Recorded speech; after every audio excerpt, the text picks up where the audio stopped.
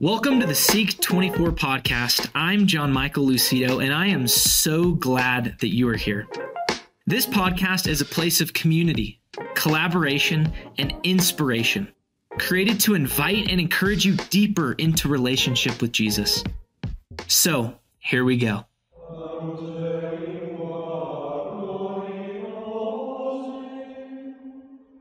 Welcome into this episode of the SEEK podcast. This is a special crossover edition between two Focus staff members. I'm Chad Etzel, and I'm a leadership coach for Focus. And I'm Jessica Naven. I am Focus's Manager of Spiritual Formation. And we are both excited to deliver some pre-SEEK content for you as we help you get excited for the SEEK conference. Thank you for tuning in. Today, we're going to be doing a deep dive into Advent and the meaning of Advent. But before we do that, we're going to share a little bit about our podcasts.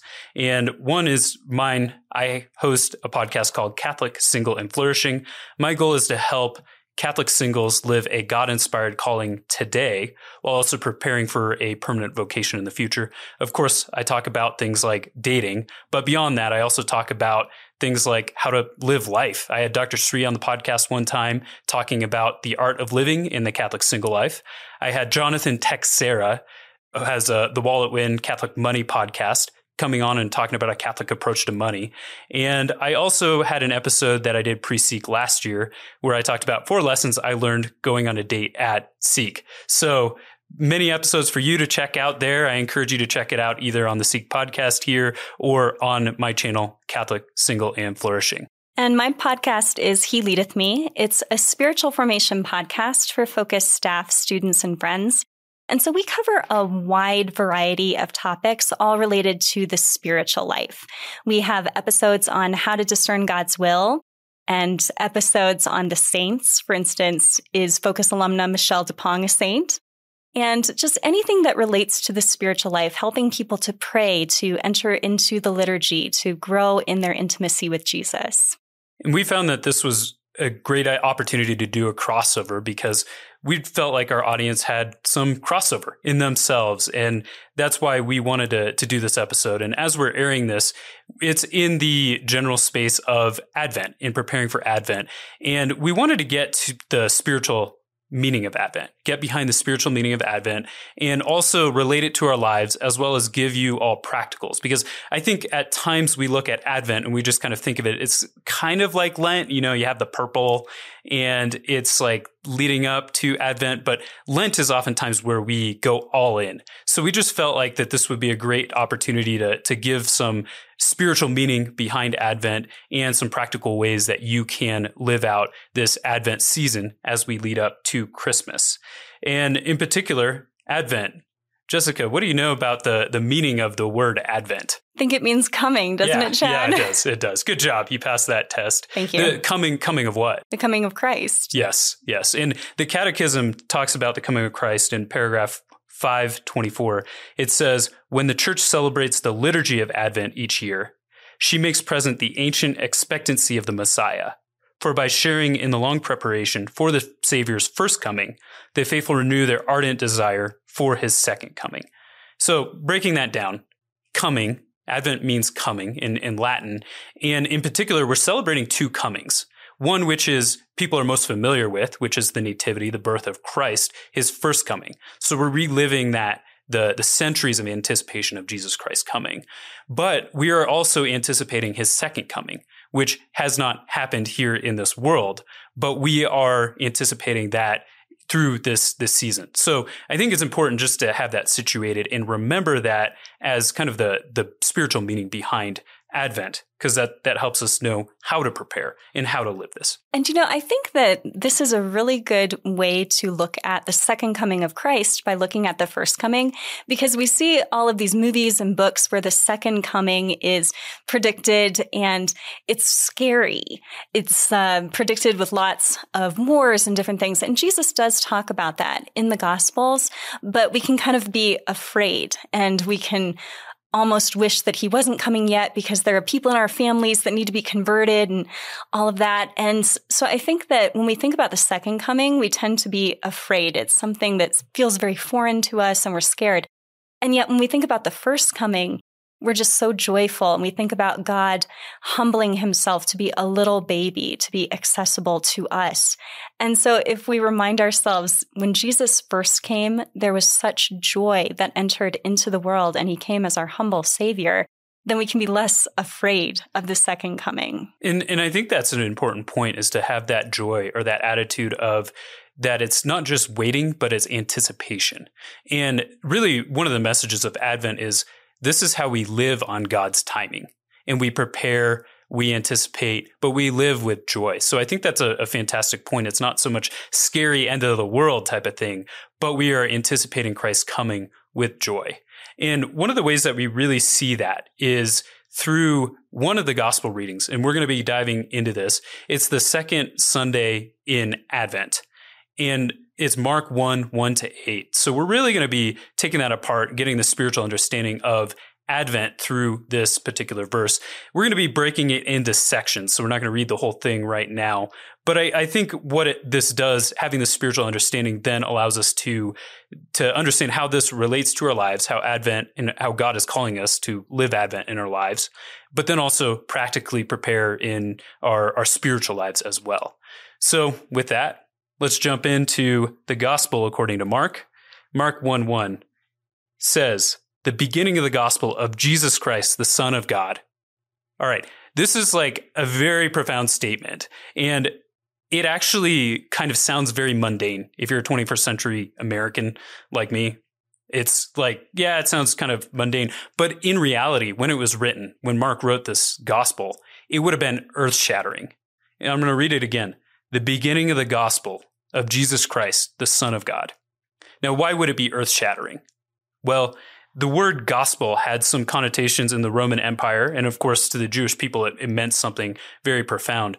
But specifically, when the emperor won, say, a victory in a war, he would issue a gospel. The Greek was euangelion. And essentially, this is a message of salvation. So I think a lot of times we translate gospel as good news, right?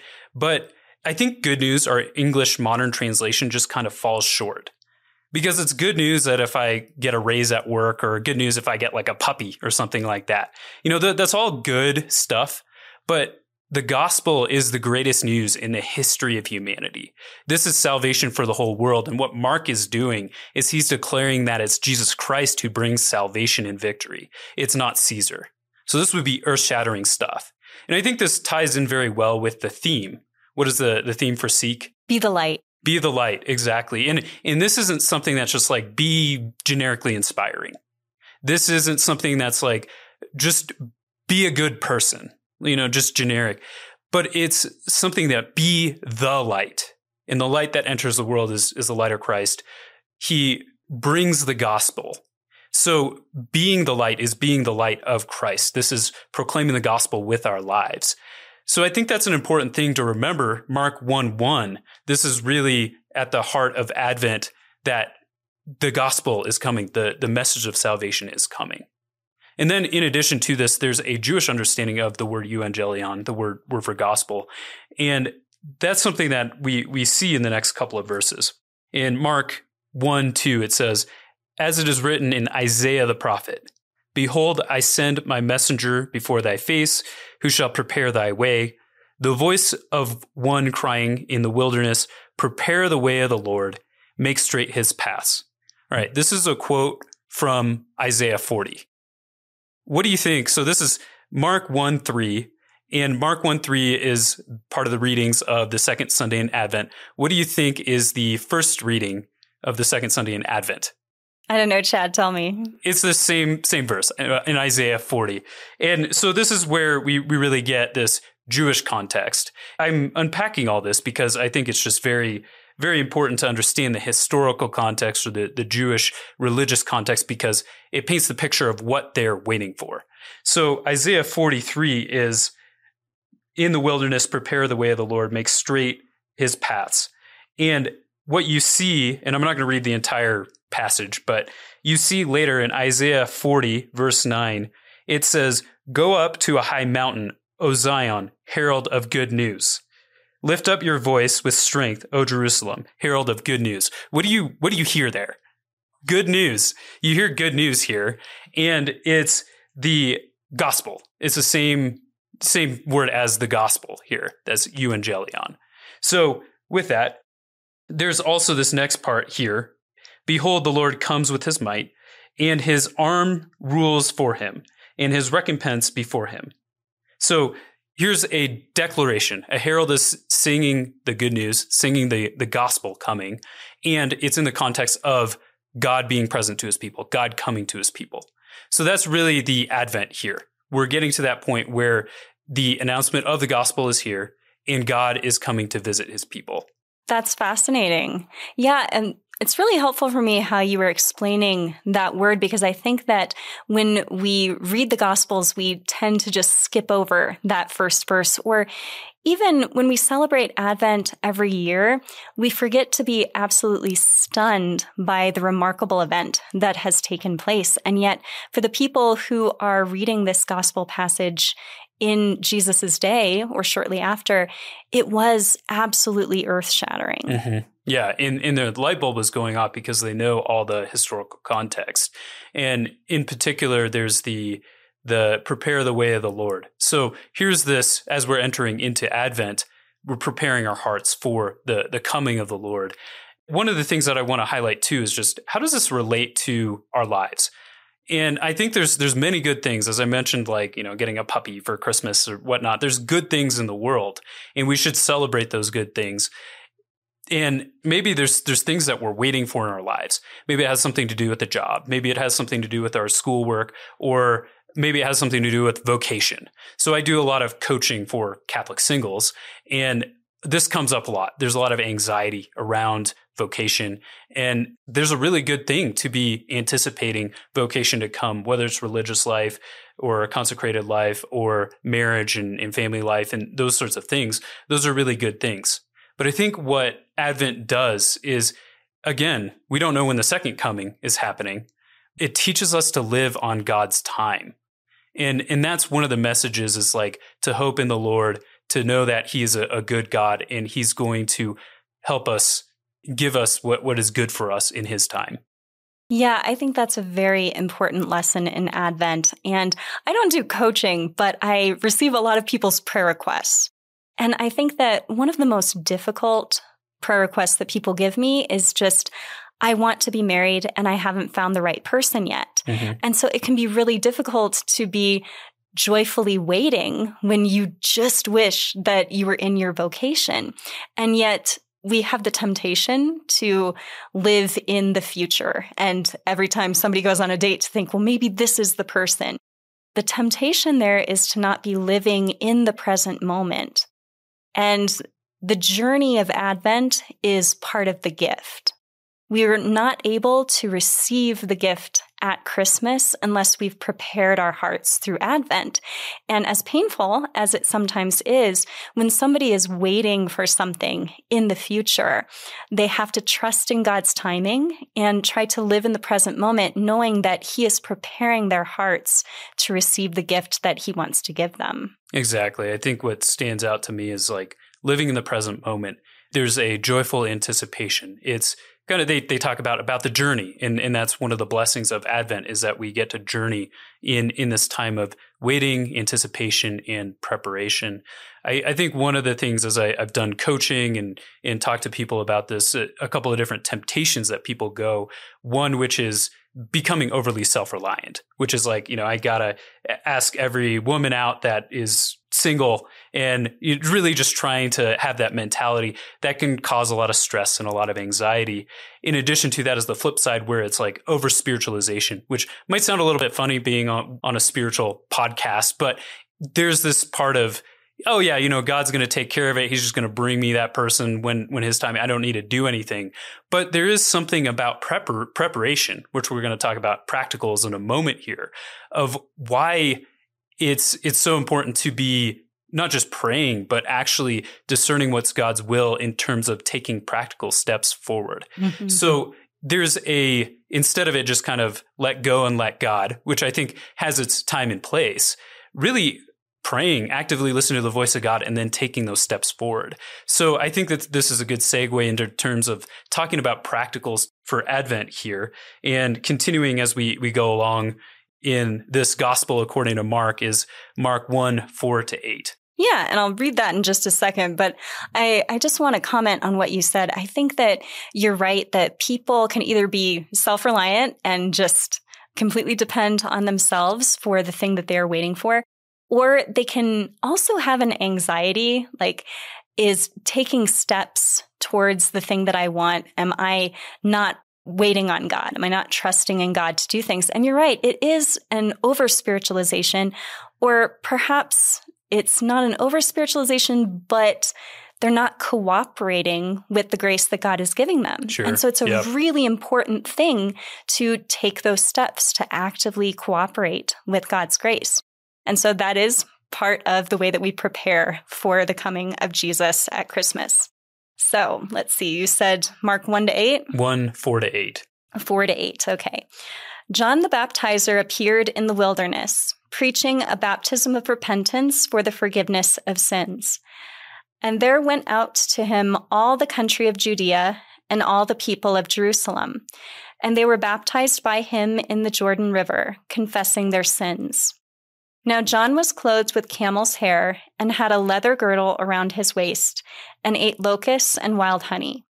And he preached, saying, "After me comes he who is mightier than I, the thong of whose sandal I am not worthy to stoop down and untie.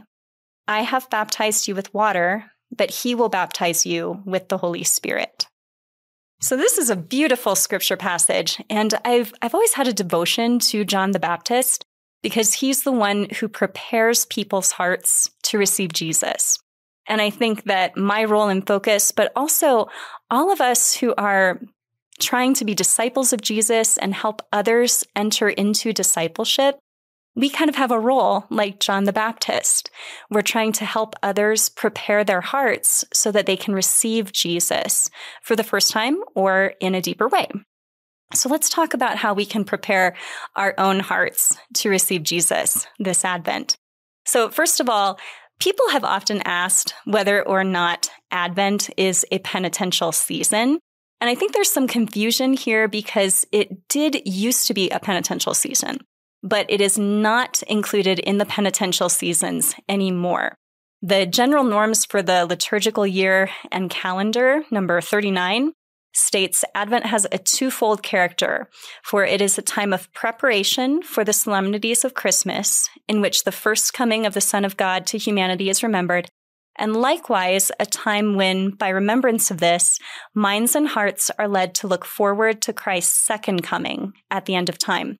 For these two reasons, Advent is a period of devout and expectant delight. So it describes Advent as a time of preparation and also a time of delight.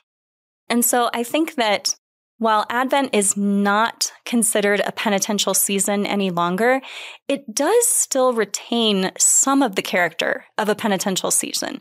For instance, the priest is wearing purple. We're not singing the Gloria. But even though it's not technically a penitential season, penance is a great way to prepare our hearts for the coming of the Lord. Yeah, and I would add into that, we have John the Baptist appearing in the wilderness, preaching a baptism of repentance for the forgiveness of sins. So just as you're saying with John the Baptist, he is the one who brings Christ into the world. That, I think, is a very fair point, that one of the ways we prepare our hearts, like John the Baptist, is engaging in repentance for the forgiveness of sins. Some people in Focus know that for 3 years, I discerned my vocation with the Poor Clares. So I was in a monastic community. It was a cloistered community. And something about the Poor Clares is that they're Franciscans, so they're kind of like Franciscan Carmelites, if you will. But part of the spirituality of the Poor Clares is joyful penance. And they always put those two words together, joyful penance. And when a postulant is requesting to receive the habit, there are certain things that she says, and it's a script that's written out that's been used for hundreds of years. And she asks the abbess to admit her into the community to do joyful penance, although she is unworthy. And I remember my novice mistress once said, yeah, when I had to say that over and over again, I thought, well, I'm glad I'm not worthy to do this much penance. But I just loved that joyful penance was part of the Poor Clare spirituality, because we don't often think of penance as joyful. Right. And yet it is, because the heart of penance is conversion, which is turning towards Jesus. So when we do penance, what we're really trying to do is let go of all of the things that are holding us back from turning to Jesus, especially the attitudes of mind and heart that are preventing us from receiving Jesus in a deeper way. One practice that I would encourage to people that I got from my convent is giving up social media, or just having a little less noise during Advent. So for the Poor Clares, we actually started our penitential season of Advent on the Feast of St. Martin on November 10th. And we would start off with just some lighter penance of not receiving mail, not receiving the letters that people sent us. And the reason we did that is just so that we could have more silence, more time to calm our thoughts and to focus on Jesus. And while most of the people in the world today are not anxiously awaiting letters from their friends and family, they can maybe get on Facebook a little bit less, or maybe not at all during Advent. But I think that that's so beneficial, just to calm your mind so that you can focus more on Jesus and not the news cycle or whatever your friend bought that they posted on the internet. Yeah, and I think that's a very good point. It's like there's so much noise, and especially around Advent time, I should say, leading up to Christmas, there's just so much commercialization. And with whether it be on social media or on TV, there's just so much noise and so much distraction that can actually take us away from being able to enter into the spirit of the season in preparing our hearts for the Lord. Now, I don't know how you feel about Christmas music, quote unquote, because everybody starts listening to Christmas music the day after Thanksgiving. And now it's like Thanksgiving night. Right, exactly. And then they stop, Christmas afternoon. Yep. But people don't seem to realize that there are actually other Advent songs besides O Come, Emmanuel. I used to love singing Advent songs in the convent, but the world does not know about them. And so you hear Christmas music all the time. And for penance, a lot of times I will actually choose to not listen to music in my car or anywhere else, just so that I can enter more deeply into silence, and that the first song that I hear is one of the songs at Christmas Mass. I love breaking the silence that way. Wow. But I've actually had something of a conversion regarding Christmas music, because I was so stubborn when I left the convent. Like, I am not listening to Christmas music until it is actually Christmas. But then I realized this is one thing that the world does, and it's acknowledging religion. It's acknowledging Jesus, and that our world history was forever changed because he was born. And they're actually playing songs like O Little Town of Bethlehem in shopping malls and at the dentist office. So I thought, I think I should affirm the world in that. So even though I'm still slightly grumpy that the only Advent song that they play is O Come, Emmanuel, I have converted to listening to Christmas music. And I think that you have a point there. There's maybe seasons in life or a time and a place that's up for you to discern of maybe this Advent, I just want to be just taking a break from music, and Christmas music in particular, and then listening to Christmas music at Christmas Mass. It just kind of struck me. It is one of my pet peeves. I will agree with you on this, that there's that whole lead up to Christmas. Everything's happy, celebrate on Christmas Day. And then the next day, even Christian Protestant radio stations are back to their old worship music, their non-Christmas music. So it is a little bit of a pet peeve of mine as well. But I think that that's a really interesting point that you have there about the world is engaging in Christmas. And so to allow the world to bring those Christmas songs and remember the Christmas season, and then to be able to even have conversations based on that with family members who maybe are lukewarm or fallen away. Sometimes that can be a bridge. And I think that that's quite a wise thing to to identify that our culture has. So maybe, I don't know, fourth week of Advent, which of course this year is like one day, but fourth week of Advent, maybe start listening to Christmas music. I don't know. Or that's kind of up to you as the listener to really discern that. Yeah, the other thing that I've had a little bit of a conversion about is the giving of presents.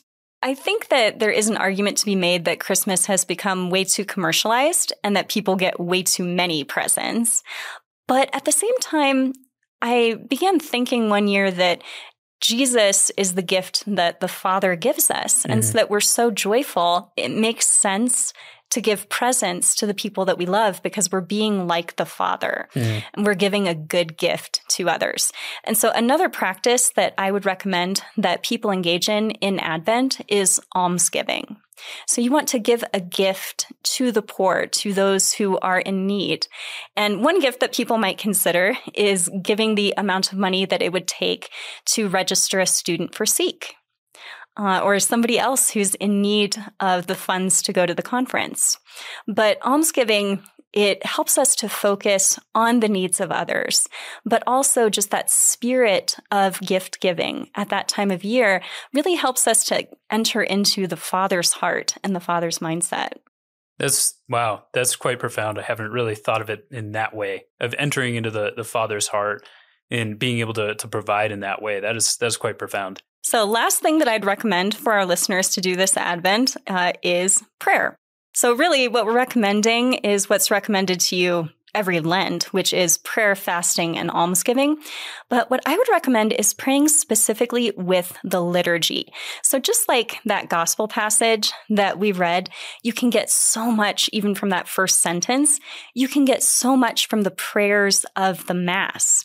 And yet, how often do I go to even daily Mass and I completely miss the collect or the prayer over the gifts, whatever it might be. Usually every day for me. Yes. I don't know. Well, and it's so easy to miss because the priest, he often says it very quickly and maybe you're not following along in a book. But if we really pray with those prayers, it's kind of amazing to think that these are the prayers which Mother Church has said that every person in the entire world is going to be praying all together. And Jesus says, if 2 or 3 of you agree upon earth about anything you shall ask for, it shall be given to you by my Father in heaven. That's Matthew chapter 18, verse 19. That's a really big promise. All we have to do is agree. And so Mother Church has written out the prayers that we are going to pray, the petitions that we are going to pray. And so I really want to be praying those prayers at Mass. And every year I pray the exact same thing at Christmas Mass. And do I know what it is? Not normally. And so it's a really good practice to look up what those prayers are beforehand and see, in all of the Christmas Masses, Mass at midnight, Mass at dawn, and Mass during the day, we're asking God to give us joy that the Savior has come. And so we're asking God to kind of break through the familiarity of it and give us joy. And we're also asking God to transform us into Christ's likeness. Those are such powerful prayers. And we can actually be praying them on such a deeper level if we look at them beforehand and almost do a Lectio Divina with these prayers. Yes, absolutely. And that's a great word of advice to get people thinking about the prayers, because it's like readings tend to be central. And that would be typically my advice is like, look at the readings beforehand, read the readings, maybe every morning before Sunday Mass. And so you get that conversation going. That's something you certainly can do. But I think these prayers are so forgotten oftentimes. And where do you recommend people go to access the prayers and look them up if they're preparing for Mass? I look mine up on iBreviary. But you could also find them in the Missal. But just look up those prayers. Another thing that I do, this is just my own little tradition. I absolutely love the O antiphons from the Divine Office evening prayer. And when you get to a certain date in December 17th, then the Canticle of Mary has an antiphon before it that's related to salvation history. And it is referring to the Lord by a certain title from salvation history. And it always starts with O. So the first one is, O wisdom, O holy word of God. And you get into O lawgiver when the people are at Mount Sinai. And eventually you'll work up to O King of nations. And then the last one is O Emmanuel.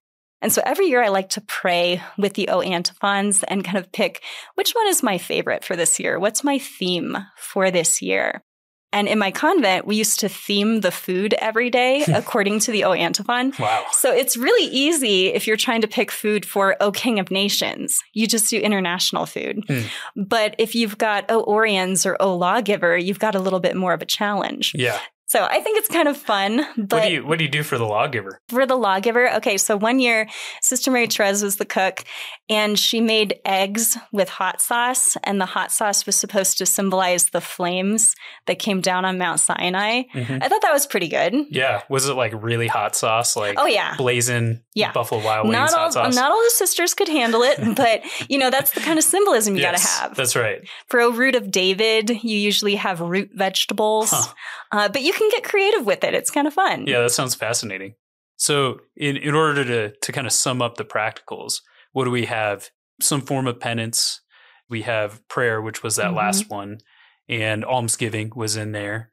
Anything else in particular? I guess fasting was a little bit part of that, where I guess prayer, almsgiving, and fasting is kind of just this, but like we talked about music, right? Yes. So that just making that discernment and noise, I think, is more in particular. Yeah. And nobody wants to fast during Advent because that is the time of year where you've got the cookies and the eggnog and everything is so delicious and sugary. Yeah. But if you fast even a little bit, then when you feast at Christmas, you're going to enter into that feasting with so much more joy and anticipation. And as Catholics, we get 8 days of Christmas. Don't forget that. That's right. So as it should be. Be sure to drink all that eggnog once you get to Christmas and beyond. Exactly. And you get discounts too, because I think they start actually, I don't know if it's until New Year's Eve or something like that. But sometimes it's some advantages that we have as Catholics is, hey, joke's on you, secular world. We're still celebrating and we get this discount candy.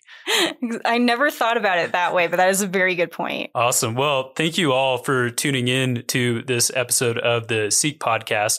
We really appreciate you joining and listening. And please check out our podcast. Mine is Catholic, Single, and Flourishing, which you can find on all podcast platforms. And mine is He Leadeth Me. You can find it on Apple Podcasts and Spotify. God bless you all and have a solemn Advent.